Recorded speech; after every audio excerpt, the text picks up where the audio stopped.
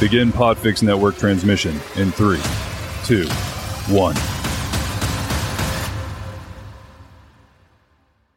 What is up, plant people? It's Tuesday again, and that means it's time once more for the Planthropology Podcast, the show where we dive into the lives, careers, and general amazingness of some very cool plant people. I'm Vikram Baliga, your host and your humble guide, and as always, I am just so excited to be with you today.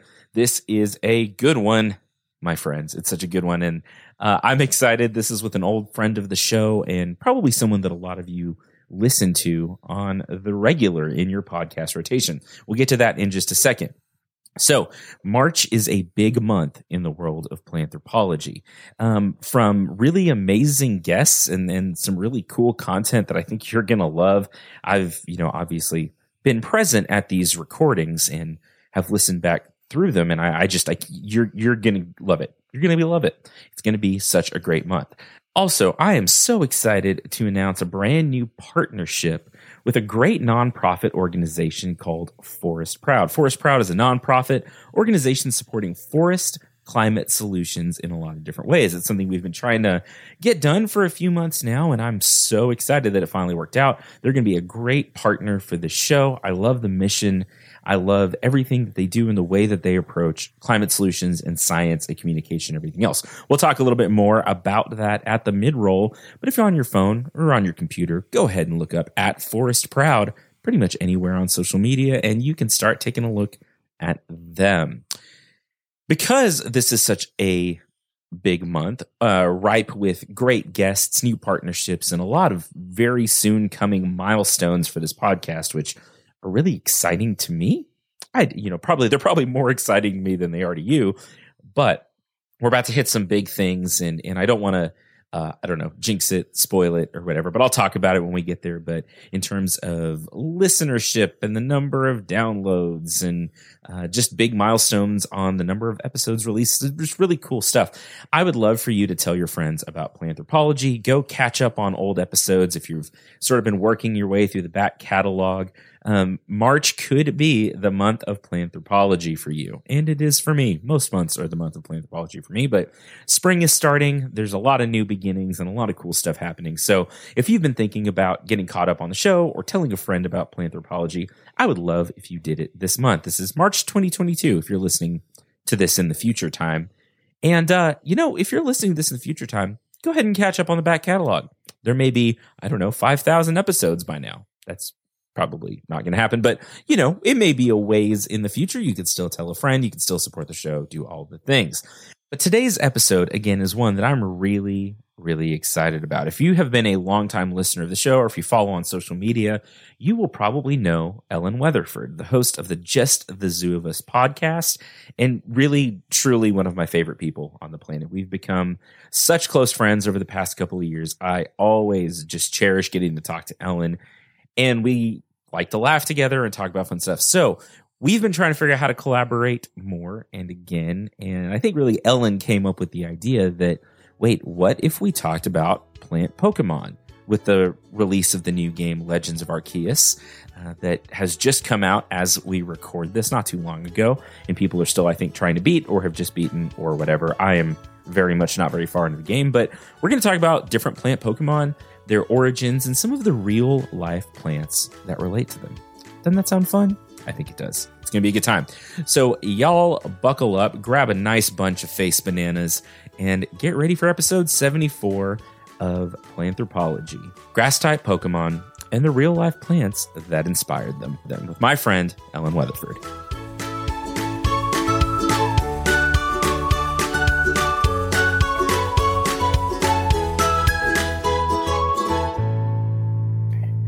All right. Well, we're back again. It keeps happening. I don't know. It's weird. And I'm here again with Ellen Weatherford, who is one of my favorite humans on the planet. How are you, Ellen? I'm great. That's right, folks. OG listeners of Planthropology will remember almost exactly 2 years ago when I was here. So you guys cannot get rid of me. I'm so sorry. It's an infestation at this point. So, that was episode like 10. Mm-hmm. Which was funny because at the time I remember thinking like clearly, oh my gosh, 10 episodes is a lot. I've done 10 of these. Even 10 is a milestone. You know, isn't that a thing where like they say the vast majority of podcasts don't make it to 10 episodes? I think that's right. 10 or 15 or something like that. Like they don't last a long time. So now here we are, and this is episode a billion. I don't actually know, 70 something, maybe 80. And we're back again. And we were talking a little bit about, you know, how we could work together again. And I got to be on Ellen's podcast, Just the Zoo of Us, not too long ago. It was over the summer, I guess. And I've been wanting to have her back on for a while. And the new Pokemon game just came out. And I thought, or we thought, I guess we talked about it together. And this was a brainstorming session. and Ellen's probably more of the authority on Pokemon than I am. I keep hitting my desk too. So if you hear weird noises in the background, it's just, I can't sit still. Relatable. And so we're going to talk about grass type Pokemon and their real life counterparts. But before we get into it too much, you know, and get through the episode, Ellen, do you want to tell us a little bit about your podcast and what you do on your show? Yeah, thank you so much. So ours is Just the Zoo of Us. It's about animals, which you may be kind of scratching your head like, why was Vikram on a podcast talking about animals? But we broke form. We did. We diverged from our typical path to talk about plants, which was really fun. It was really cool. Fun. I feel like it was really not that much of a divergence. Plants actually fit into our typical format pretty well, in which we rate animals out of 10 for their physical adaptations, their behavioral strategic ability, I suppose, and their aesthetics. So just how pretty they are and nice they are to look at. So as you can imagine, plants actually fit pretty well into those categories. It was a pretty seamless transition. And we got to talk about some insects and some of the weird relationships between animals and insects and animals and plants and specific insects and plants. And it was a lot of fun. I enjoyed that a lot. Yeah, there are some really interesting intersections between plant and animal. Sometimes we talk about like animals on the show that I feel like are really kind of blurring that line between plant and animal. You know, like humans have a tendency to want to put everything into very defined categories. And then sometimes you come across something like, for me, it was like a sponge, where it's like, you're like, this one could go either way.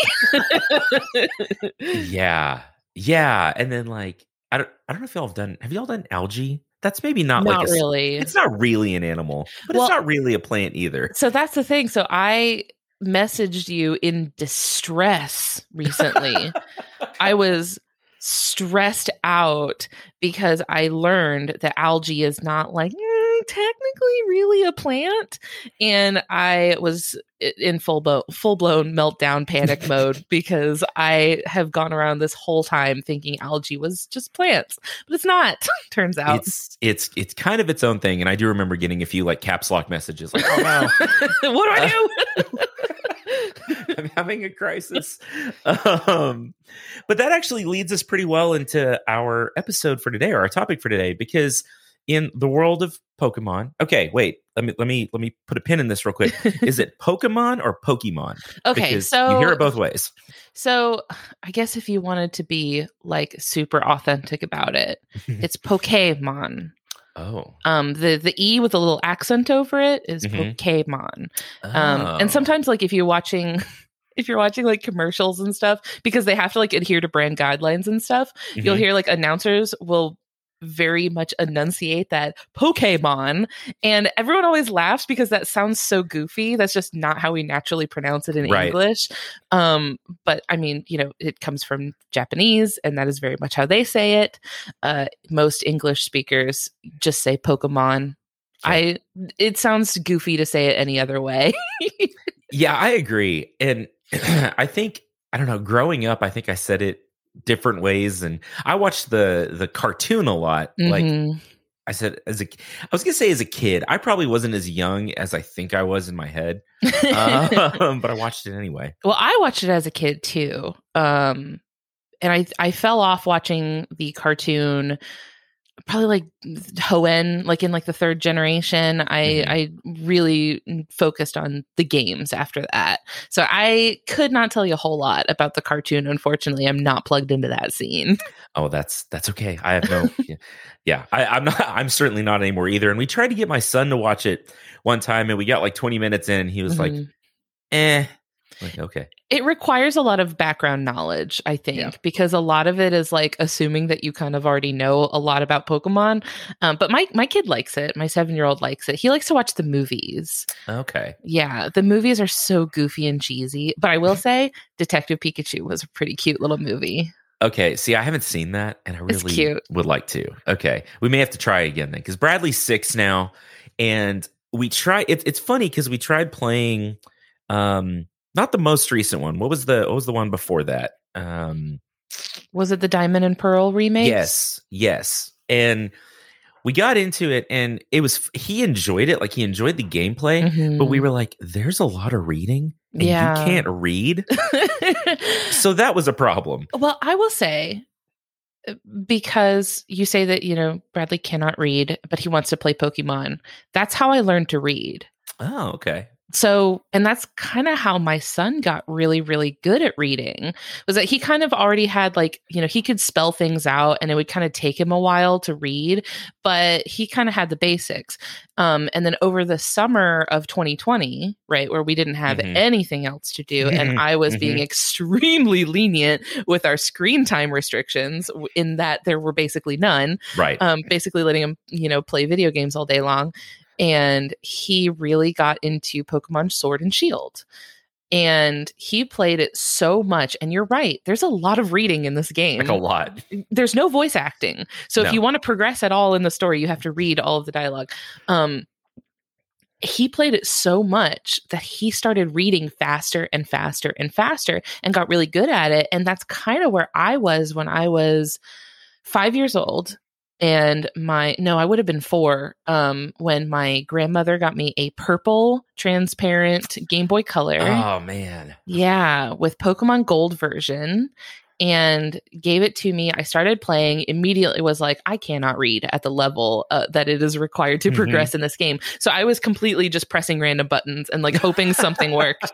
But eventually, because I was really motivated to play this game and experience what the game was about and get better at it, I kind of picked up things and started to get better and better at it. And through playing so much Pokemon as a kid, I got much faster at reading. And so I feel like since I had that experience of learning to read through playing Pokemon, that helped me be a little more open to the experience for my son. Be like, hey, it worked for me. All right, play Pokemon and learn to read. Yeah, that's awesome. Well, again, that's another thing we'll have to give another try, because it's been a little while, and Bradley's 6 now, and he's probably old enough to get into that. He can read a little bit now. Yeah.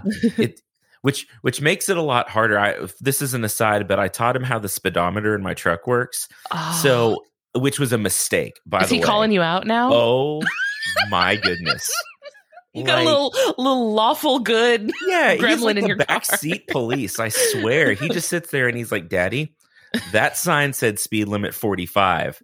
So you can't go over the little mark that says 45. And I'll be on 50, and he's like, Daddy, the police are going to chase you. It's like, okay. No. Okay. I get it. So, I've been there. Mistakes were made. Anyway, so you've been into it for a long time. For most of your life, right? Pretty much my whole life, yeah. I remember, and I'm a few years older than you, but I got Pokemon, I think Blue, on the original Game Boy. Not the color. No. Oh, no. The old one that there was no backlit screen. You had to get the little magnifier thing that went on top of it. With the light on the back, so you could play it in the car at night. That's exactly it. Instead of having to wait for a street light to move a little bit. That's a formative experience, though. I feel like that's a uniting experience for an entire generation of oh yeah, trying to play your Game Boy under streetlights. Oh yeah. Oh no, it's really true. And they took 47 AA batteries and the size of a laptop, but no, that was a big part of my childhood too. And it was I don't know, it's weird to say it taught me a lot, but it kind of did. Not just reading, but just about I don't know, because we were getting into this time where video games were getting more popular. It was really becoming a thing in the early, I mean, for me, it was the early 90s. And I don't know, it was, again, very formative because now everything is computers and everything is handheld. So I feel like as a kid, I had that experience that maybe even people 10 years older than me maybe not have had. Mm-hmm. It helps to build your like sort of digital literacy almost, like helps you learn how to like navigate a digital space. And like something I think about sometimes is like video game literacy. So like if you handed someone a video game and they'd never touched one ever in their lives, how quickly could they pick up on it? Yeah. So I feel like it was a really good kind of stepping stone into learning how to like navigate even though it was only, you know, essentially 2D at the time. Like learning how to like navigate your little avatar in a digital space is really, really useful for that. And at the time, it was almost like you had to learn to deal with like frustration. And because, you know, for those of you out there listening, if you've never played like the original 2 or 3 Pokemon games, so like hard. red, blue, yellow, gold, whatever, like it was not, oh, I'm going to play this, I'm going to win. It's like, I'm going to lose a bunch and I'm going to cry a bunch. And then eventually, like my little friends, you know, and it's always a funny thing because like the whole premise is I'm going to walk around in these woods, and I'm going to find this kid and I'm going to beat up his pets. And I'm going to harass wildlife.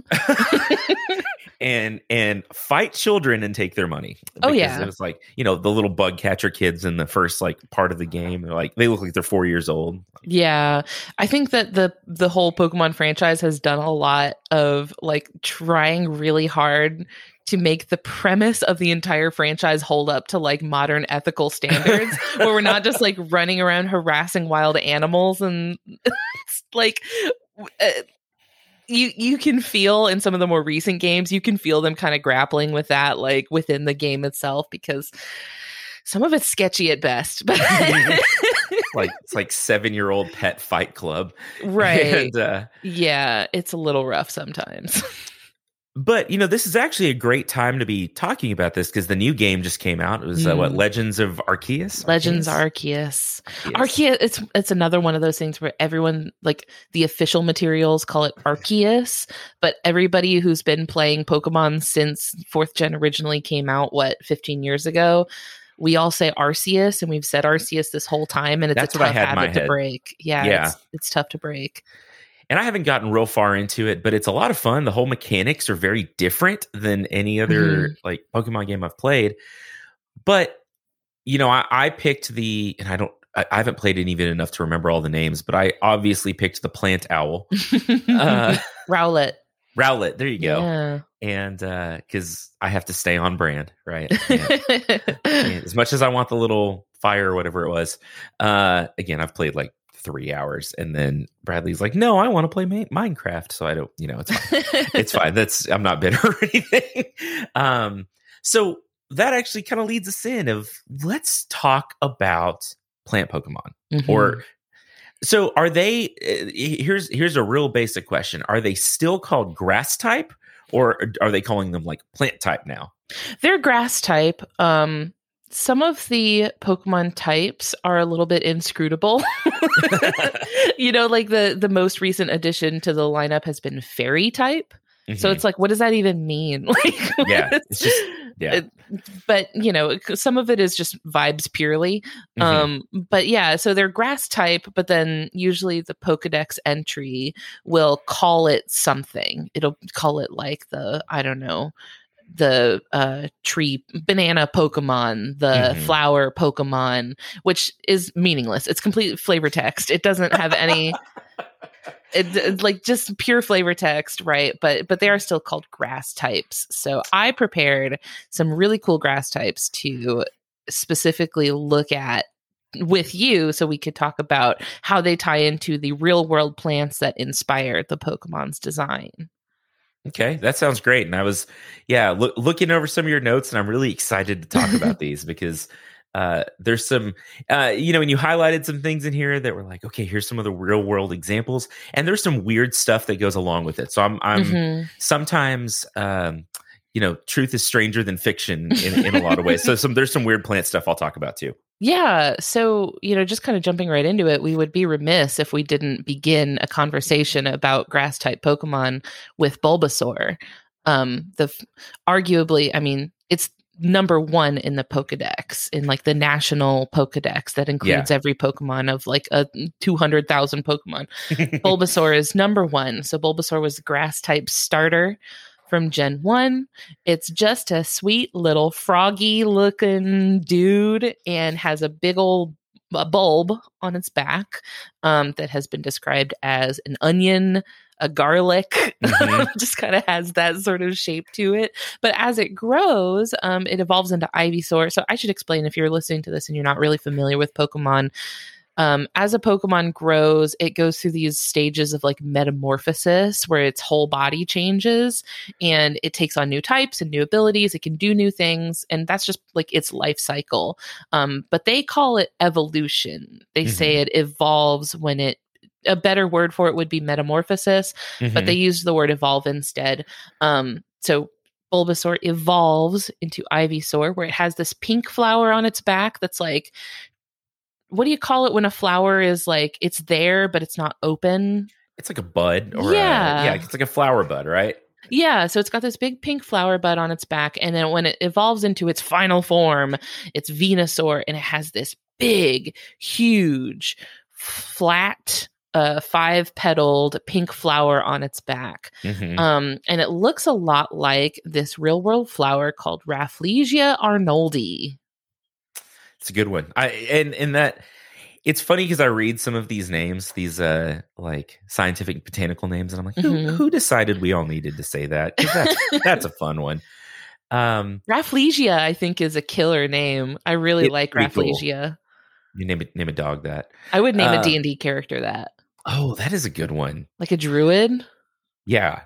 Yeah, I like it. I say that like I know anything about that, but except for starting to listen to the Adventure Zone a little bit. You're welcome for that. Oh, by the way, this is a shameless plug for another podcast, and I don't even feel bad. I jumped into Ethersea on the Adventure Zone, which is a Max Fun podcast by the McElroys, and it's so much fun. I did going in, and I keep like texting Ellen questions. I'm like, I don't know what they're doing, what's happening. But the storytelling's great, and it's so much fun. If you're into marine biology, it's a great storytelling, like fantasy fiction, very fun listen. Pretty cool. Yeah. So you have in your notes here that the aroma from Venusaur is pleasant. So the Pokedex entry in Crystal version specifically says that it has a pleasant aroma. And then other generations say in the Pokedex entries that the flower's aroma has a soothing effect on both people and Pokemon. So the idea is that this Venusaur's flower creates this very nice, like therapeutic smell. But from what I understand about Rafflesia arnoldi, that does not seem to be the case. Not so much. They call it the corpse flower for a reason. It smells like a dead guy. And it grows in a place that bees and butterflies and other pollinators are not real present. So it smells like decomposing animal matter. Because it's pollinated by flies. And flies like dead stuff, and so they feed on they're saprophytes, saprivores, so they feed on like decaying plant material, animal material, and even the color. Like if you look at it, it's sort of like a red brown, and it's sort of gross, but it's this fascinating coevolution with we have to be pollinated by something. The only thing around is a fly. We should smell like a thing that a fly wants to eat. And look like it too. That is like very all-encompassing mimicry. and we'll get into this more as we go, but we actually just talked about flower structure in my horticulture class not too long ago as we record this. And I was talking about corpse flowers and all these different things, and just the relationships between plants and their pollinators are really fascinating. Yeah, because this is like, they're like, we can't go the route of making ourselves pretty and smell nice. So instead, let's make ourselves look and smell like rotting meat, because you're playing to your audience. All right. You got to know your audience. Know your audience.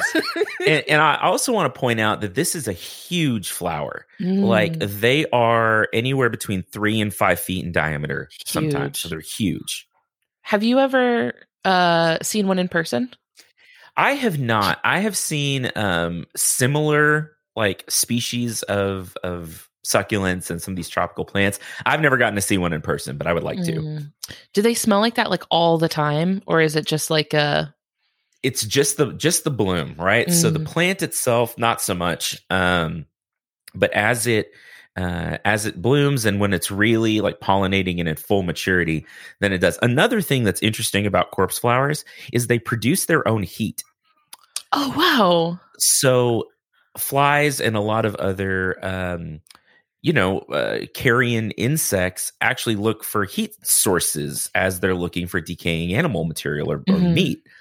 So to mimic that, not only does it look like that and smell like that, it's actually usually warmer than the ambient air temperature because it wants to, like in that infrared spectrum, still attract insects in another way. That's so cool. Just not too long ago, we talked about on our podcast, we talked about vulture bees, bees that, they don't pollinate flowers. They don't, use, is it the nectar? They don't use nectar to make honey, but they do eat dead and decaying meat. Yeah. So I wonder, I don't quite remember off the top of my head where the vulture bees live. I think it's in South America. I think that's right. But I wonder if there's some overlap between their ranges. There might be. I'm not sure. Cool. That'd be a really confused bee. Like, wait, what's happening? Oh, I've been duped.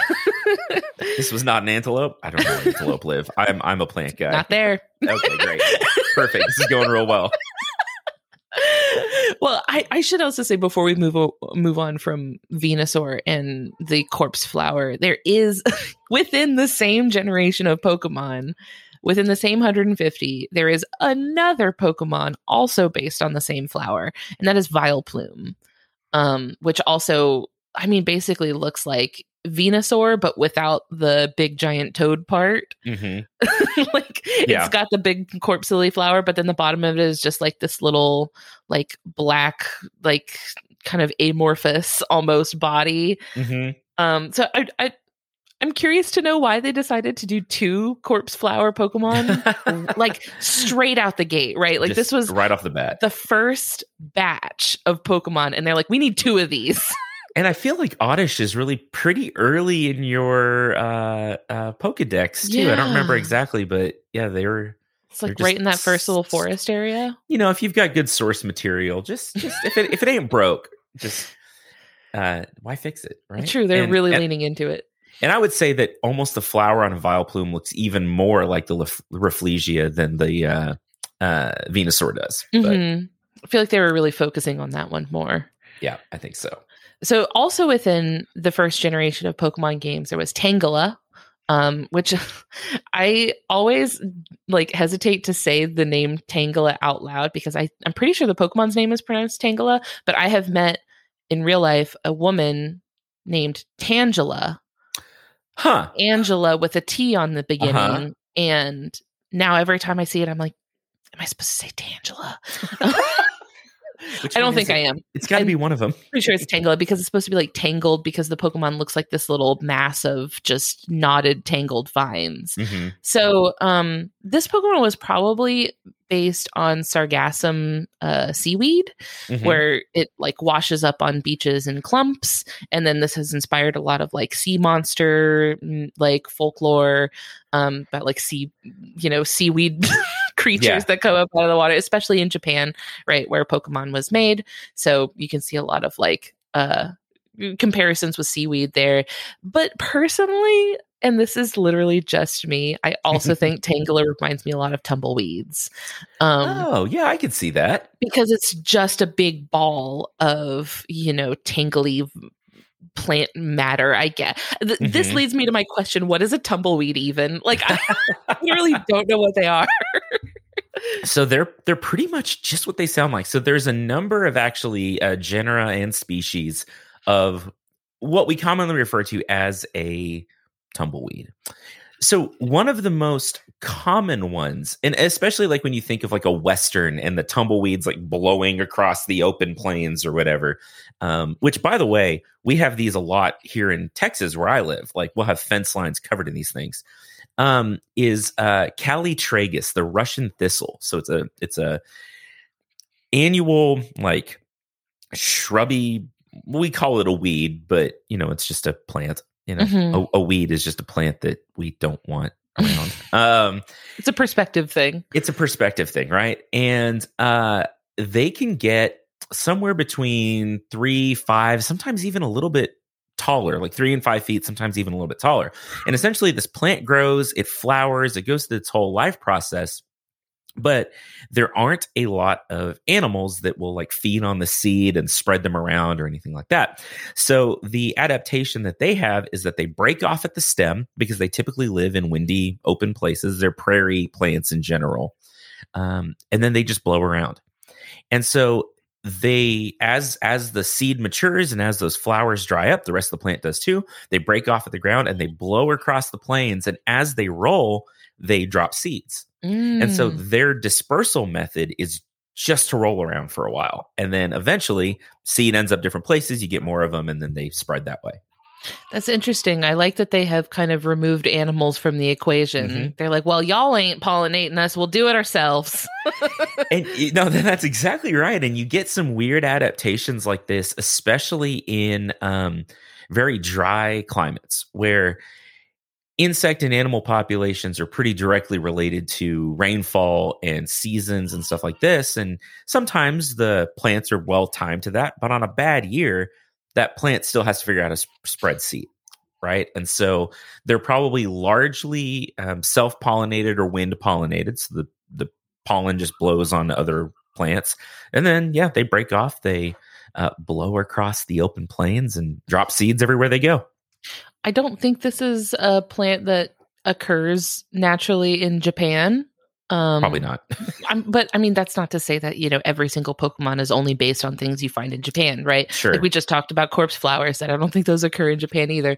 I don't think so. So the inspiration was probably more from these like clumps of seaweed that wash up on the beach. I feel like being familiar with tumbleweeds, I can't look at Tangela and not think that's what that is. No, I see that for sure. For sure. There's a little bit of a departure from the source material, but I figured this was a good excuse for me to ask what a tumbleweed is, because it's one of those things that I just never really figured out. So another thing that I think Pokemon is really good at is incorporating carnivorous plants into their designs, which people who listen to my podcast will remember you came on and we talked a lot about carnivorous plants. Oh, we talked about carnivorous plants here on your podcast. So Pokemon loves carnivorous plants. You can see some really cool designs. The first of which is also in Gen 1. So they were really having fun with plants in Gen 1. There's a lot of like the people that design the Pokemon come from ecology like backgrounds. Like a lot of them are like you can tell in some of the ways that some of the mechanics of the game are designed that like somebody was bringing some real world ecology knowledge into this. This goes back to like the fact that Satoshi Tajiri, who like created and started Pokemon, was inspired by his childhood spent collecting bugs. So he spent his whole childhood going out and catching bugs and being like really inspired by real world entomology and stuff. So like you can see that love for nature really come through in the Pokemon designs. So the carnivorous plant Pokemon, starting with Bellsprout, Weepinbell, and Victreebel, which are Pokemon where for Bellsprout, like the whole body is really just kind of this wispy vine. And then the head of it is this big bell shape. And then as it evolves, that bell takes over, kind of really becomes the focal point of the Pokemon, or by the time it gets to Victreebel, it's pretty much just the bell. It doesn't even have that body anymore. But they're very much based on pitcher plants, which we've talked about before. But I, of course, am always happy to talk about pitcher plants because we have them here where I live. And that's so cool. I can go out and see them. It's so cool. They're fascinating. And We've talked a couple of times before about the weird relationships and how, like, oh, we may not have great roots or the soil is not great where we live, so we're just going to eat stuff. That's a different protein investment. So what's really interesting is that, so like in the real world, the pitcher plants, the bugs and its prey kind of falls into it. It's got slippery stuff, so the bugs fall inside and then it digests the prey. So the Pokedex entries describe Victory Bell as attracting prey with a sweet honey, which I'm going to assume is something like a sap, like it's not a bee, but yeah, right. It's like some sort of sweet syrupy sap thing. But something really interesting though is only ever mentioned in the Ruby and Sapphire Pokedex entries. Say that it flicks the vine on top of its head and uses it like a lure. So I've seen animals do this, like snapping turtles will have a tongue that they flick around like a lure. There's a snake that has the end of its tail looks like a spider and it waves it around to like look like a spider and lure in birds. But I've never heard of a plant using motion like to attract something to it. I've never heard of that before. That's interesting, and they're probably not doing it in an active sort of way. But there are plants that have flowers on long stalks or different kinds of structures on long stalks that'll blow around in the wind. There's a plant called Gara, Gara lindheimeri, I believe is the scientific name. And in the native forms, they call them dancing butterfly because these plants put on these long, thin stalks with little flowers that look a little bit like butterflies. Now, whether that's to actually attract pollinators or not, it may or may not be. I think it's probably just to get the flowers up above the level of the grasses that they grow around. But the motion probably is an attractant in some ways. And more than actual motion, I think coloration and some of the other stuff is how usually plants are attracting their pollinators. And we talked about the corpse flower and the weird stuff it does, but there are plants, some orchids, some other flowers that essentially put like runway lights on, like on the flower itself to show the insects where to go. And this way. Yeah, it's this way. The part you want's in here. And like, and I, there's no way to show a picture on a podcast. I may share some pictures when I share this, but there are plants that have actually UV like coloration because a lot of insects can see in the UV spectrum. So when these pollinators are coming in for a landing or whatever, there are literally patterns on some flowers that lead them into the center of the flower in ultraviolet spectrums. And so just fascinating adaptations. Secret code. Yeah, that us big hairless apes can't see. We're just like, pretty flower. And the bees are like, no, you're missing it. There's instructions. They're written right there. It's like, Nicolas Cage is going to go start investigating them soon. It reminds me of like when you were a kid, they would sell those little markers or pens that would write with like invisible ink that you could see when you shone a black light over it, and you would like write stupid little notes to your friends like you were on top secret business. No one will ever know what's on here. Nobody would care to. Why would they? No, nobody cares. And that was the funny, like it was a big deal. Like, oh, this I can keep my secrets. My mom can't know. It's like, and your message was just like, hi, like there's nothing important.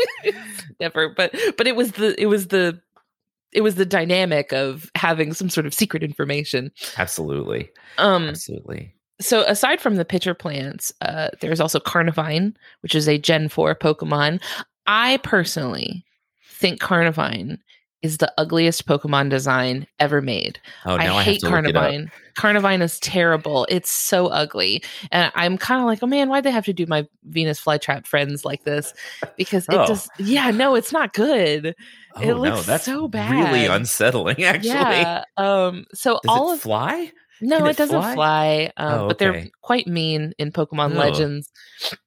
So if you're listening to this and you haven't played Pokemon Legends Arceus, here's the thing. The Pokemon fight you, and Carnivine is really mean. I haven't gotten there. That's kind of exciting. Running through this swamp, and there's this giant Venus flytrap monster like chasing you down.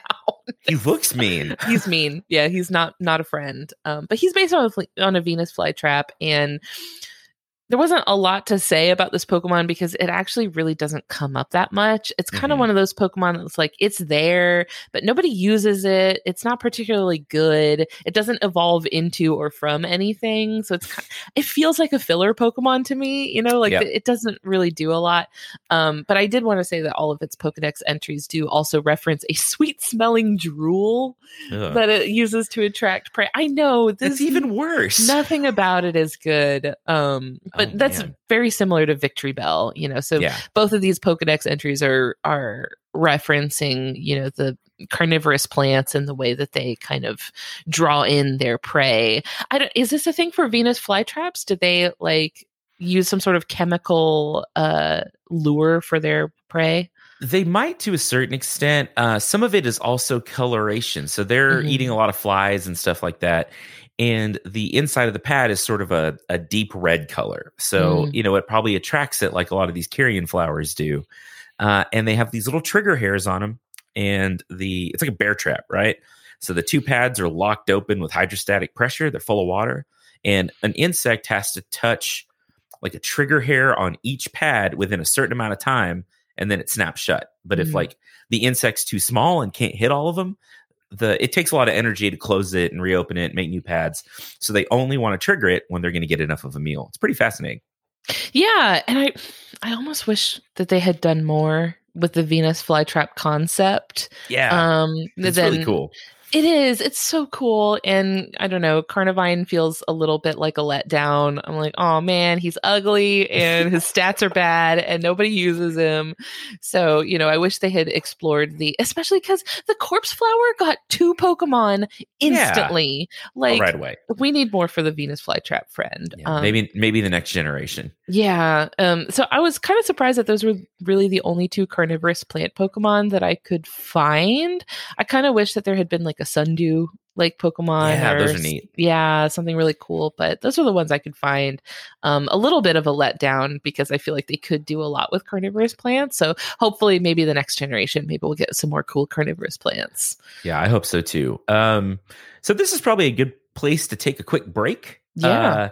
I remember to do this sometimes. I usually don't. And usually I'm just listening. I'm like, here's a place where we stop talking. I'll throw it in. But we'll take a quick break. We'll be right back. And then we're going to talk about tree Pokemon, flower Pokemon, and then some fake stuff that just got made up. Fake news. Well, hey there. Welcome to the mid-roll. Fancy meeting you here again. You doing all right? How's your week going? How are you enjoying the episode so far? Hasn't it been so much fun? I promise that we will slander more Pokemon just as much as we did Carnivine in the second half. I promise. It's great. You're going to love it. So, a few things. First off, have you connected with Planthropology yet? You really should. We're all the places on the social medias, Facebook, Instagram, Twitter. Search for Planthropology. It is anthropology with a PL slapped on the front. And look for the green background with the bristlecone pine. And that's me. And you should follow and connect. You should also join the Planthropology's Cool Plant People Facebook group. It's really wonderful. Lots of fun stuff. Bonuses and new content and stuff directly from the TikTok machine, which, by the way, I am at the Plant Prof on the TikTok machine. You should follow me there too. Information about new episodes, polls, all kinds of things. You should be a part of it. It's a lot of fun. If you'd like to support the show, the easiest way to do it is to tell a friend or to rate and review the show on Podchaser, Apple Podcasts, or anywhere else you can. I would really appreciate it so much if you would just take a couple of minutes out of your time to go and do that. Now, does it help in the rankings? I don't know. Maybe, maybe not. Depends who you talk to. But it makes me feel good and gives me the warm fuzzies in my heart places. Also, you can go to buymeacoffee.com/planthropology and make a small donation. It helps keep all of this running and on the air, and I will use it to buy coffee, which keeps me from punching people in the morning and out of prison, which is a nice thing for me. I want to talk more about Forest Proud, our newest partner. They're sponsoring this episode and all episodes for the next 3 months or so, which is really very exciting. And they're a nonprofit whose mission is to build awareness and support for keeping forests as forests to fight climate change. So really, they are just trying to target probably a lot of y'all and me, 18 to 34-year-olds. I'm one of these for the next, 4 months or so. But across the sectors, across different parts of society to really talk about why forests are important and how we can combat climate change through good forest management. So whether you're an industry professional or just someone listening to this show who wants to learn more about how to save the planet, head over to forestproud.com. Look them up as @forestproud, all the places, usually hashtag forestproud. They're really very well branded. And if you go on their website and you want to order some swag, use the promo code Planthropology at checkout for a 10% discount on all your gear.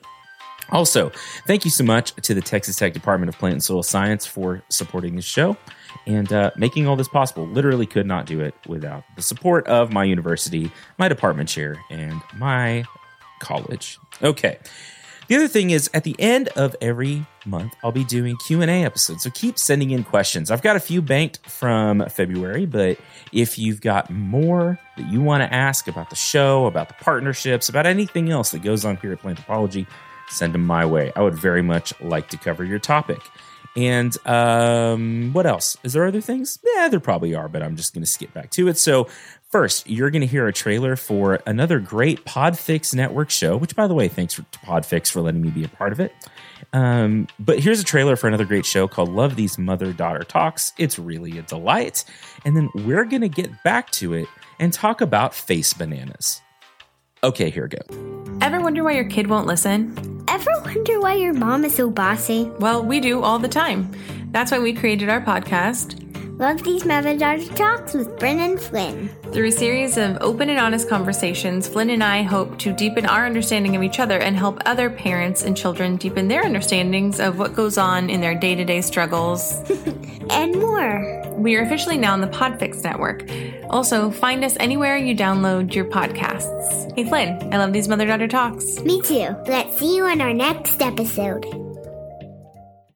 Okay, well, I hope you enjoyed whatever it was that I said to you during the mid-roll. I probably played a trailer. Hilarious. It was well, thank great. you. Gold Thank content. You. I appreciate it. So, tree Pokemon, what's next? Okay, so right off the bat, let's talk about Exeggutor. back in Gen 1, once again, great generation for plant Pokemon.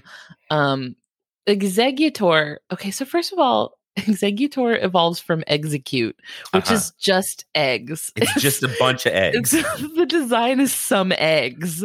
And half of them are broken? I don't know. They're pink. They're also psychic for some reason. This Gen 1 was experimental. And what can we get away with? What weird stuff can we put out there? So Execute is kind of the poster child for when people are complaining about oh, the modern generations have such tired designs. Oh, the new Pokemon designs aren't even good. Execute is always the one people point at as well, look what Gen 1 was working with. It's just eggs. It's some eggs. And so inexplicably, some eggs evolve into a coconut tree. Why not? I have looked and I cannot find a solid answer for why some eggs turn into a coconut tree. Maybe it's because the eggs kind of look like coconuts almost. Yes. It's inexplicable. But so even funnier than the fact that some eggs evolve into a coconut tree that's also psychic for some reason, the Alolan form of Exeggutor. So this is a thing where new generations usually will be in a new region of the Pokemon world, and sometimes in these different regions existing Pokemon will be there, but they look different, or maybe even have different types, right? Some of them will have completely different typing. They'll be essentially a different Pokemon, but it's just a regional form of that Pokemon. The Alolan form of Exeggutor, which the Alolan region was very much based on Polynesian islands. It's Hawaii, very Hawaii inspired. The Alolan form of Exeggutor is just regular Exeggutor. They took its head and just stretched it straight up and just go gadget necked, just stretched it out like bubble gum. And so it has this incredibly, body still same size. Yeah. Head still same size. Just a long neck. Just a neck that is 10 times the length of the body. And it's also dragon type for some reason. Who knows why? Can't he's quite a long figure neck, that one out. So he's a dragon now. Yeah. I mean, he also has a tail and but otherwise unchanged. So this one is a little bit of a conceptual mess. But, Exeggutor is literally just a coconut tree. So this led me to think, like, I was really trying to think. I was like, now, is it a coconut tree or is it a palm tree? Because we have a lot of palm trees here. But our palm trees don't grow coconuts on them. So I was like, is it a coconut tree or is it a palm tree?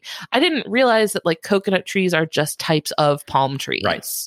I didn't know this. I don't know anything about the palm tree world, what they've got going on. It's a little weird, actually. Yeah, they're weird plants. For sure.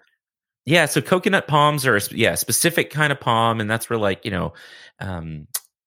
some palm trees we get palm oil from the fruits. We get dates from date palms. We get coconuts from, coconut palms, and there's a wide variety of things that we get from palm trees.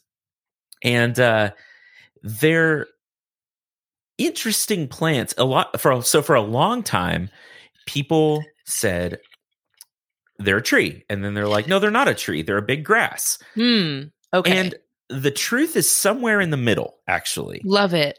So they're not a tree. They're not a grass, but they have characteristics similar to both. So they're what we call a monocot, which means that the seed only has one part. So the coconut is a big seed. You can't split it in half. So like a dicot would have two parts, like a lima bean. You can kind of split them into two halves. Right. So most of our grasses and stuff are monocots, and bananas and corn and a lot of other things. So they never grow like wood, like a tree does. They're kind of spongy. The way that they're organized is different, but they're not growing in like bundles of leaves exactly like a grass does. So they kind of split the difference sometimes. Like if you took like an oak tree and you took the grass in your front yard and you put them together, it's not okay. There's at least one plant person out there like, stop saying these. You're saying words and you got to stop saying nails on a chalkboard. Oh, I'm killing someone right now. Some botanist is like screaming. But they share characteristics of what we would call a tree because they're upright, they're dense, they are perennial plants, they live a long time. But then they have some characteristics to other monocots as well. It's interesting. As you're saying that, I'm looking to the side because about a foot to the left of my screen is a window that leads to my front yard, in which I'm looking at about 4 palm trees, like right. Yeah. Like looking at palm trees as you're describing this. And so I live in Florida where we have many, many palm trees, but evidently they're not from here. They were introduced for the vibe. yeah, just for funsies. Just for the aesthetic. It's funny because coconut palms and some other palms, but coconut palms specifically will end up weird places because coconuts float. So they're migratory.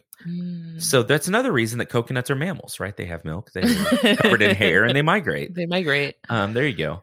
That's all it takes, actually.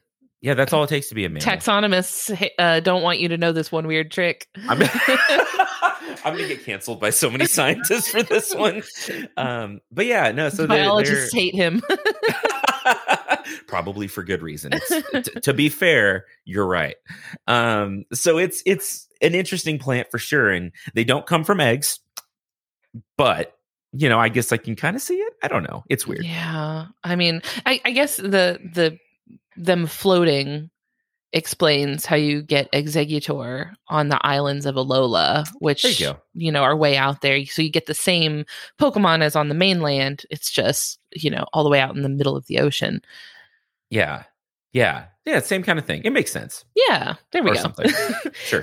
So aside from Exeggutor, the coconut tree, there's another really cool. There's plenty of Pokemon that are kind of like tree inspired, but a lot of them are just kind of like general tree, like I couldn't really find one particular real world like plant that they were based on.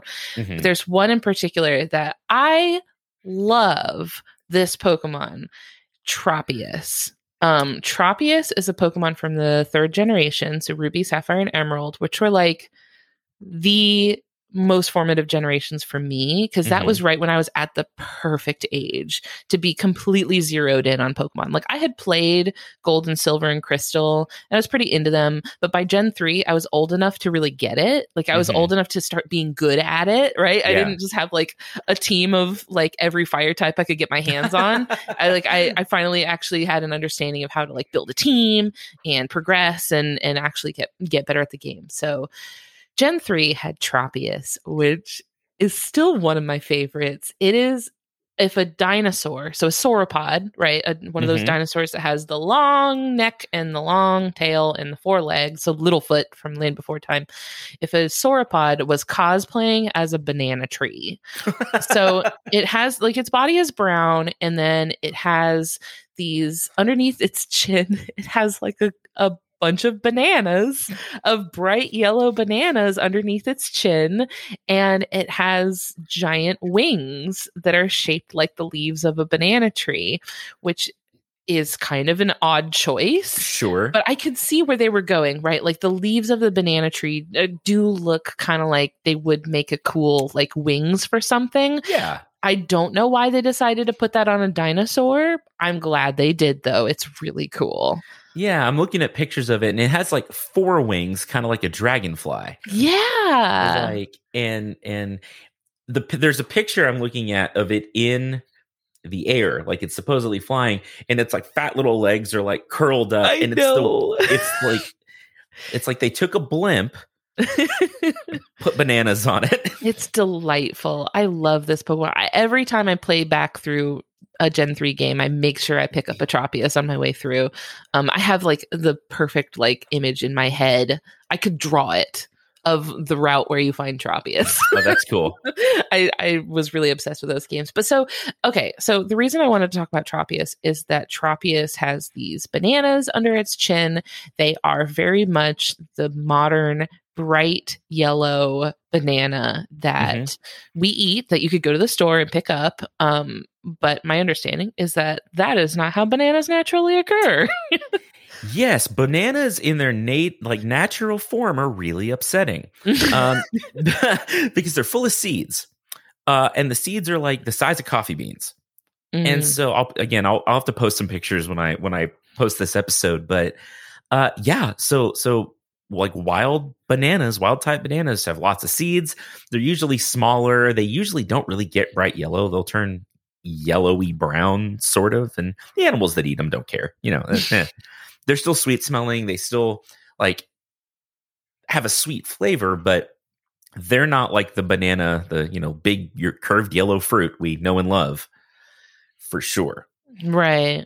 But we've made them this way. we have in selection over thousands of years for, okay, I don't want to eat this banana with seeds. I'm going to pick the banana with the least seeds, and, so on and so forth. And eventually we started just asexually propagating our bananas. So everything's cloned. They're all clones of one another. And we've run into some problems with that. In the 50s, there was early 1900s through about the 50s, there was kind of the main banana on the market was called a Gros Michel, which translates to Big Mike, Big Mike banana. And I don't know why, but that's what it was. And is this French? Like GROS? Yes, yeah. That means fat. Fat Mike is even better. That is even better. Fat Mike. Fat Mike banana. So dibs, if I ever like patent a banana, I'm not going to go with Gros Michel. It'll be Fat Mike. That's a Fat Mike right there. That's so funny. My next podcast is going to be called Fat Mike. Fat Mike. But like it's MIC, like a microphone. I dig it. Can your logo be like a banana that's a microphone? Anyway. So they were the big banana on the market. And then a disease called Panama disease, which is a fusarium, came through and wiped them all out. They were all clones of one another. So all their genetics were the same. So if one's susceptible, all the rest of them are too. And so now the banana that we know, and they looked a little bit different. They were a little bit straighter, sort of thicker and less yellow than the bananas we see today, which is the Cavendish banana. And it was bred to be resistant to Panama disease. There are some new strains of fusarium that we think are probably going to affect the Cavendish banana. In fact, Fernando Garcia, Dr. Banana Man on Twitter, researches this. That's his thing. And so the modern banana is very much not what you would find in nature. I wonder, maybe this is something that has been explored in perhaps the anime that I haven't, since I don't watch it. Maybe I didn't pick up on this, but I wonder if there is some lore surrounding Tropius that mirrors like the human intervention on like breeding bananas.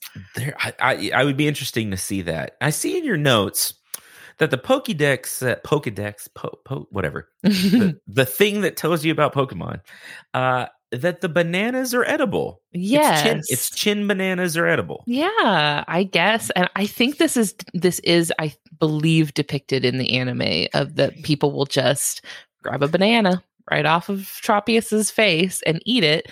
And, this is something cool that they can do in the Pokemon world, right? Because they can just make up whatever, is that it's not, harmful to Tropius. It's totally fine. You can just grab it and it's not a big deal. So I think this is interesting, like exploration of the, like getting, like using Pokemon as a food source without harming them. Because there's a lot of discussion about whether humans in the Pokemon universe eat the Pokemon. I mean, they must, right? I would think so. I would think so, because they like eat meat in the cartoon, and they they got to get it, unless there's like just like regular cows somewhere that they're just not telling anyone about. That's the big question, is where's the food coming from? But so I think Tropius is an interesting example of them trying to navigate like using Pokemon as a food source, but like without it harming the Pokemon. It's interesting that they would even introduce that concept. Yeah, and what's funny is as I was reading this, I was like, that's so weird. And then as we're talking about it, I'm like, no, it's not that weird, because like weird. We milk cows and we shear sheep, and we get like benefits from the animals in our world and livestock in our world. I don't think it's weirder than eating honey. It's not. It's not weirder than eating honey. It's very much not.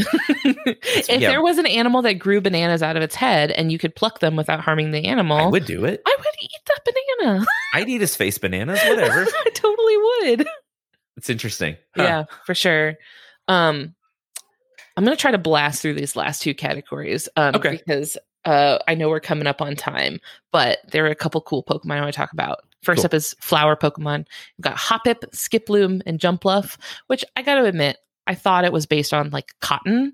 And I was thinking about this because there's a lot of Pokemon that are based on cotton. Actually, one of my favorites, Whimsicott, is a fairy and grass type. It's really super cute. There's not a lot to say about it other than it's based on like a little cotton puff, and it's really cute. But Hoppip, Skiploom, and Jumpluff is based on the life cycle of a dandelion. So little Hoppip has those jagged little leaves on top of its head that look like the little zigzaggy leaves of a dandelion. Skiploom, the next evolution, has a really cute yellow flower on top of its head. And then finally it evolves into Jumpluff, which has these big, poofy, cottony, like balls on its head and arms that look like the whimsical, form of the dandelion when it's puffy and it's got the seeds. And I don't really have a lot of understanding about the dandelion life cycle. Like, is it the same flower that goes from the yellow to the poofs? Yeah. So dandelions are perennial plants. They have deep taproot, so they come back year after year, and those bright little yellow flowers are all connected. So it's a composite flower. So each one of the petals on it is kind of its own individual flower that are all kind of crammed together onto the same face. So as that plant develops, it's pollinated, fertilized, all of that, what you're seeing, the fluffy things, are actually the fruits of the dandelion. So every time I talk to you, I find out something weird about fruit. It's so weird. I know. That's always something weird with fruit. That's kind of my thing, apparently, and I'm selling out to it. I'm the weird fruit facts guy. It's all fruit. It's all fruit all the way down. It's fruit all the way down. So yeah, they're called. I think they're achenes. So it's like similar in structure, like a sunflower seed, and they're not really eaten by anything. the fruits themselves. So they put on these little fluffy structures and they're carried by the wind. So just like our tumbleweed that we talked about earlier is sort of wind dispersed at a, macro scale, like the whole thing just takes off and rolls away. Dandelions, since they're a perennial plant, they stay put. They let the wind carry off the fruits and the seeds on these little parachute things. How funny is it for them that they like evolved this mechanism to be completely like dispersed independently of animals? Like, okay, we don't need animals to disperse this anymore. And then human children just happen to see that and be like, oh, this is great. I'm going to blow all of the seeds out. And they're like, the dandelions are like, this is perfect. Thank you. So I think about that stuff a lot. And this episode's going to be a little long and I don't even care because this is fun. I think about that a lot, how plants like develop things for some reason in particular, like peppers have capsaicic acid to kill insects and drive predators away. And people are just like, I'm going to put this on my hamburger. Like humans come across like whatever weird mechanism they've developed to help themselves thrive. And humans come across it. They're like, this is great. I love this. Caffeine is the same thing. It's an insecticide in caffeinated plants, or plants have caffeine in them, and we're just like, this makes me go fast in the morning. I love this. This is awesome. And the plants are just like, what's happening to us? The plants are like, yeah, it's awesome, but it's not for you. Yeah, stop it. It's like, I'm doing this for me. This is my thing. But I thought it was cute. I like the little dandelion Pokemon. So another flower Pokemon that I wanted to touch on is Cherrim, especially because of its appearance in Pokemon Legends Arceus. Cherrim is a little cherry blossom Pokemon. So it has these two forms. Has the overcast form where it's kind of its normal form that it's normally in. It's like cloaked in these dark purple petals. So it looks like this dark purple sort of bell shape. Mm-hmm. And then in sunny weather, it opens up and it reveals a really cute little smiling face surrounded by these bright pink petals that look like cherry blossoms, which are very, common. They're very like iconic plants, especially for Japan. Cherry blossoms are a big thing, in Japanese symbolism. And the reason I say particularly because of its appearance in Legends Arceus is that until maybe like a week or so after the game released, there was a bug in the game that made it to where if Cherrim opened up into its sunshine form, for whatever reason, it was uncatchable. Oh, wow. So, and that wasn't like, that was a bug. It was a mistake in the game. And so people were posting all over Twitter about like, I just wasted every Pokeball I've got in my inventory. I used every Ultra Ball I've got. I just used every Pokeball I had and I could not catch this Cherrim. And so everyone's like, oh my God, I can't catch this Cherrim either. What's going on? Why has anybody caught a Cherrim like in this form? And eventually they put a patch through and they fixed it. But you could not catch Cherrim in its sunshine form, which was a little bit funny. I'm sure super frustrating for a lot of people, though. Yeah, certainly. But what's wrong with this thing? So I thought that was interesting. Like Pokemon does some cool things where in the game it really plays with the mechanic of weather. Weather has some different effects on different Pokemon. There's other Pokemon that change form based on the weather. So cast form is one that comes up a lot where it, like if it's sunny, it turns into a little fire, like a little sun. Mm-hmm. If it's rainy, it turns into a raindrop. But Cherrim is based on a plant, based on the flower, which I don't know if cherry blossoms in particular, but I think they do. Cause I know that around, is it in the springtime in Washington, DC, all of the cherry blossom trees like bloom and it's very beautiful. Yeah. Yeah, and it is pretty interesting, and they don't necessarily open and close or change forms like this, but it is sunlight that triggers, the opening of a lot of these blossoms. But what's interesting is a lot of plants do go through these what we call nastic movements. So there's different ways that plants like move, sort of. And some people think of tropism is another form of plant movement where they're going to turn and move towards the sun, and that's usually overblown a little bit, but it's a thing that happens, or they grow in response to an environmental condition. Nastism or nastic movements are non-directional, so they respond to stimuli. So that would be like a flower closing at night. We would call that nyctinasty. where they close at nighttime. And then they open in the day, or vice versa. What's the flower that does that? The moon?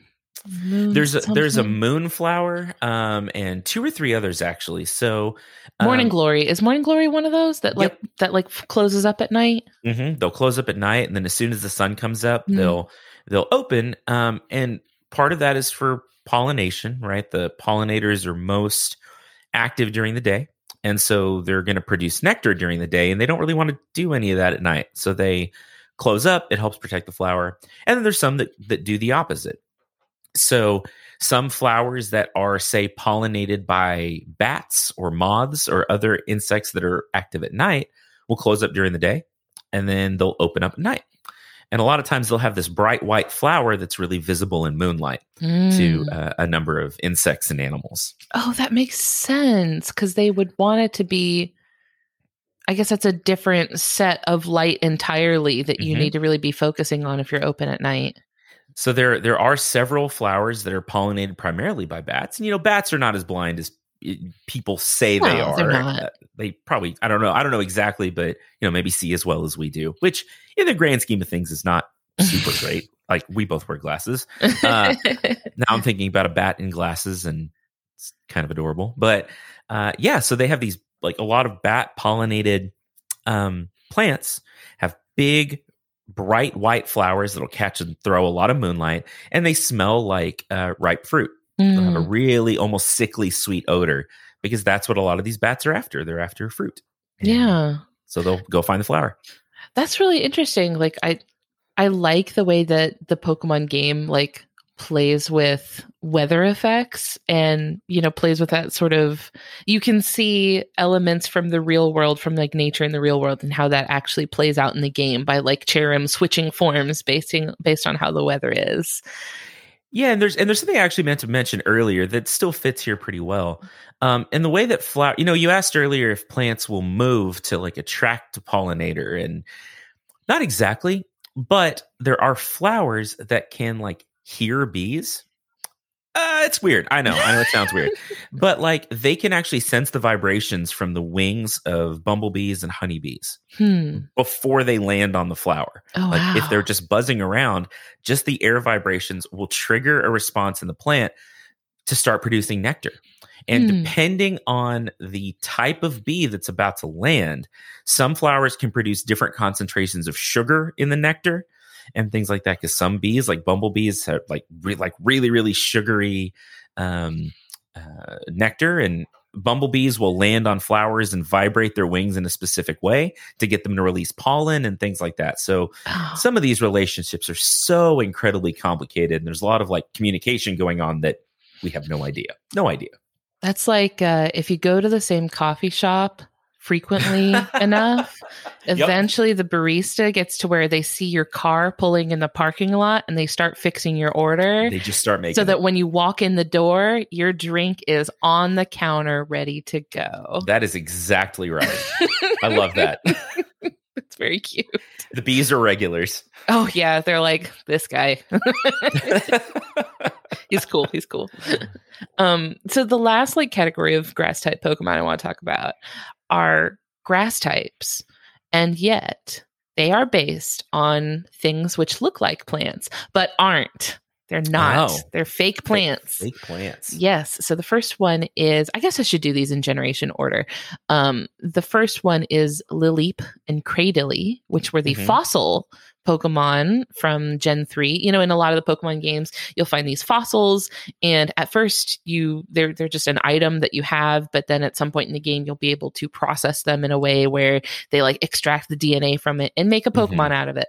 So in Gen 3, it was Anorith and I think Armaldo, that were Pokemon based on Anomalocaris. Oh yeah, okay. And then the other ones were Lileep and Cradily, which were based on sea lilies, which I had not really heard of, but I was thinking about them. So they're called I mentioned the Pokedex will have flavor text where it says the such and such Pokemon. They're called the sea lily Pokemon. Their sea lilies are not lilies. They're not plants at all. Oh. They're actually these types of echinoderms called crinoids. So echinoderms are like sea stars and sea urchins. So that's kind of what they're related to. And crinoids are interesting because they have these like feathery arms, like tentacles with these sort of frills on them. And then they're kind of all attached to a body that's on a stalk. So it does kind of look like a flower because it's on a stalk that looks like a stem. Mm-hmm. And then it's got this body that looks like, petals coming out of, the middle part of a flower. And it's attached to the seafloor or like rocks or coral or whatever kind of substrate they're situated on. And so it looks like a flower growing out of, the seafloor, but it's this little animal called a crinoid. And they come from fossil Pokemon in the game. But it's worth noting that crinoids are not extinct. Very real. We're still here, guys. They're still here. But I think in more recent games, you can find Lileep and Cradily just like out and about. Like I think in Legends Arceus, you can come across them like in lakes and stuff. So I think that kind of messes up the timeline. That like the fossil Pokemon are now just like there. Yeah, they're just hanging out. Yeah, but yeah, they look like plants and they're grass types in the game. I think they're like rock and grass type, which is interesting, but not based on plants at all. Okay. Yeah. Interesting. Weird. I don't have a ton to say about crinoids because I don't really get them that much. Obviously, like I mentioned, like I literally thought they were plants until yesterday. So the other fake plant Pokemon I want to talk about is Lurantis, which was a Gen 7 Pokemon. Famously, in Gen 7, there was the equivalent of gym leaders in that generation, which were like, I don't remember what they were called, like trial island, like trial captains or whatever. One of them had a Lurantis that was like really, really, really difficult to beat. So I get kind of flashbacks when I see Lurantis. I'm like, so Lurantis is based on the Orchid Mantis, which are these really, really cool, beautiful, ethereal looking mantises, like a praying mantis. They're like related to praying mantises. Well, I guess they are a type of praying mantis. Yeah, they're related to the green European praying mantis you've probably seen.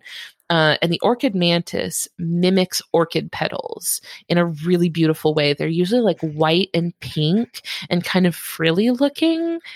They're so cool. Yeah. Have you seen them? I have. I haven't seen one in person. Again, there's a lot of things that I would like to meet in person, but I haven't. But they're beautiful. Yeah, you were talking about orchids a little while ago. I've heard that there's kind of a back and forth between orchids and mantises, and that they kind of play off of each other in interesting ways. Yeah, I think that orchids are such a diverse kind of family of plants that their flowers are really strange and really unique, and they do have these interesting like coevolutionary relationships with mantids and bees and pollinators. There's some that the anthers that contain the pollen on the orchid look just like bees, and so bees will come land on them and like interact with them and then pick up pollen. And there's some that look like little people, and there's one called the monkey face orchid, and it's called that. I'll send you a picture. Because it looks like a monkey's face. It's really unsettling.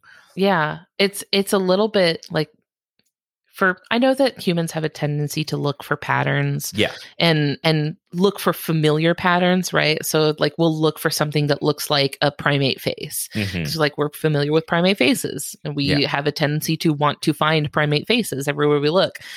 But that one feels like, it's like, this can't be a coincidence, can it? Like, man, you're doing this on purpose. You're trying to freak me out. I wonder if it's like a protective thing where they're like, oh, humans won't eat something that kind of looks like a human. Yeah, I don't know. I don't know what it is. And I guess it is probably just us, like, what's that called? Pareidolia, where we look for faces and things. But yeah, you're right. That one is like too close. It's like too real. Too real, bro. Well, you start like side-eyeing them, like, are you watching me? They're looking back at you like, quit staring at me. I don't know. It's weird. But so Lurantis is interesting because it's very visually based on the Orchid Mantis. And I'm sure also, based on actual orchids. But Lurantis is pure grass type and not a bug type, which is really weird because they have the bug type. there are bug type Pokemon for Pokemon that are based on bugs. Yeah. But they just like chose not to use the bug type for Lurantis. I don't know why, because it's pretty obvious based on the way that they look. You know, they've got like the bug-shaped head. They've got the kind of like raptorial, like, you know, appendages, I suppose. Inexplicable. I don't know. I as we've talked through this whole thing, and that was kind of our last one, so we'll start wrapping up. But I would like to be in a pitch meeting sometime at Nintendo as they're developing some of these things, like. Some guys just like, hey, what if it had face bananas? And they're like, brilliant, you get a raise. I do feel like, you know, the early generations were clearly, they were trying stuff out. Like they were really like, what direction do we want to go with this? Where they were like, this one's going to be a pile of goo. And that's it. It doesn't have any, it's not a thing. It's just a pile of goo. That's its whole deal. And this one, when it evolves, there's just more of it. Like there it's are a bigger pile of goo. There are like multiple Pokemon where their evolved form is just like a bunch of them. That's so funny. Like Diglett evolves in a Dugtrio. It's just like there's 3 of them now. Oh no.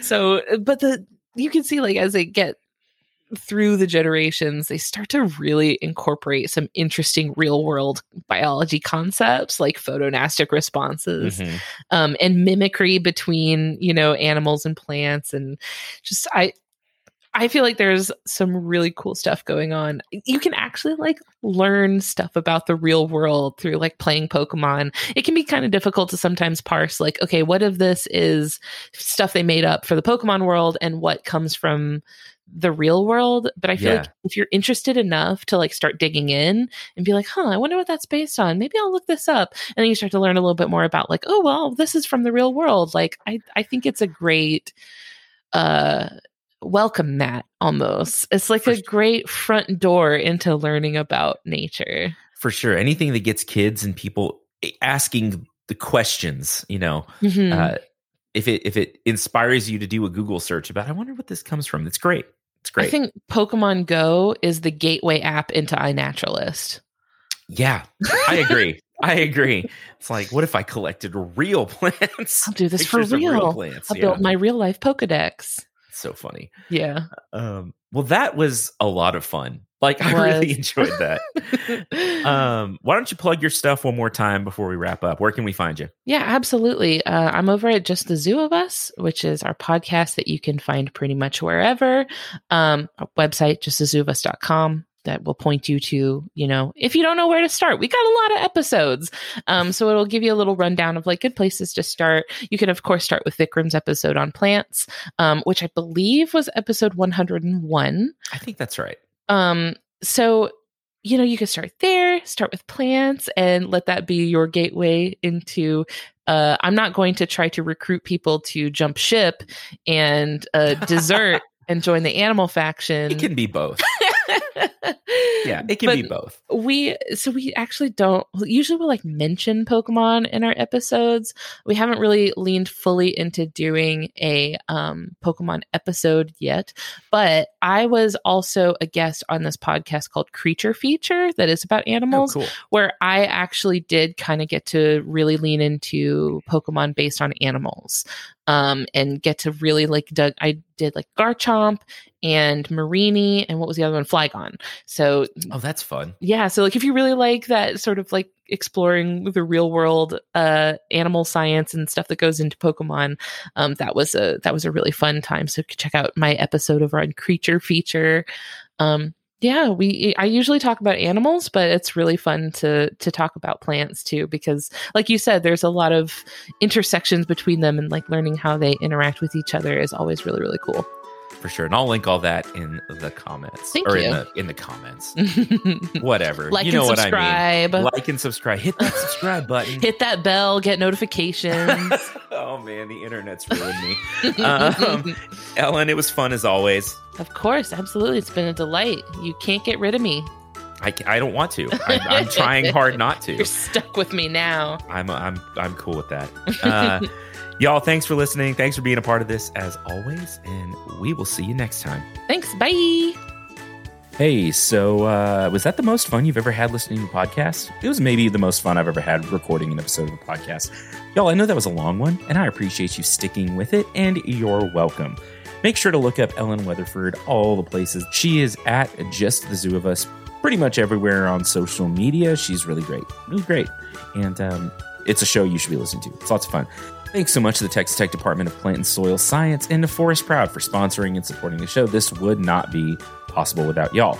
But really, thank you most to you, the listener. You know how much I enjoy doing this for you, and it's the interaction, it's everything else that comes along with it that really makes this a complete joy in my life, an absolute joy in my life. Like I said earlier, there's big stuff in store for Planthropology this March.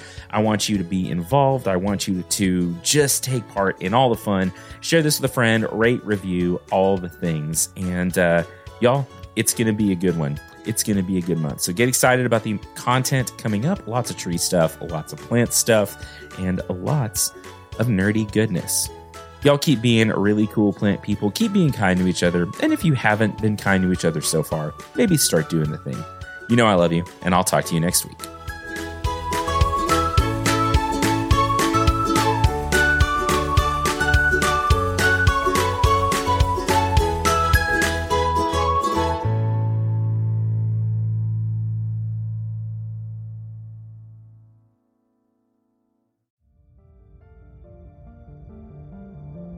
You've been listening to a podcast of the Podfix Network. Discover more audible gems like this at podfixnetwork.com. Make sure to catch up-to-the-minute network shenanigans by following @Podfix on Twitter, official_Podfix on Instagram, @Podfix Network on Facebook. And make sure to subscribe to Podfix Presents wherever you choose to find podcasts. The Podfix Network, artist owned and loved.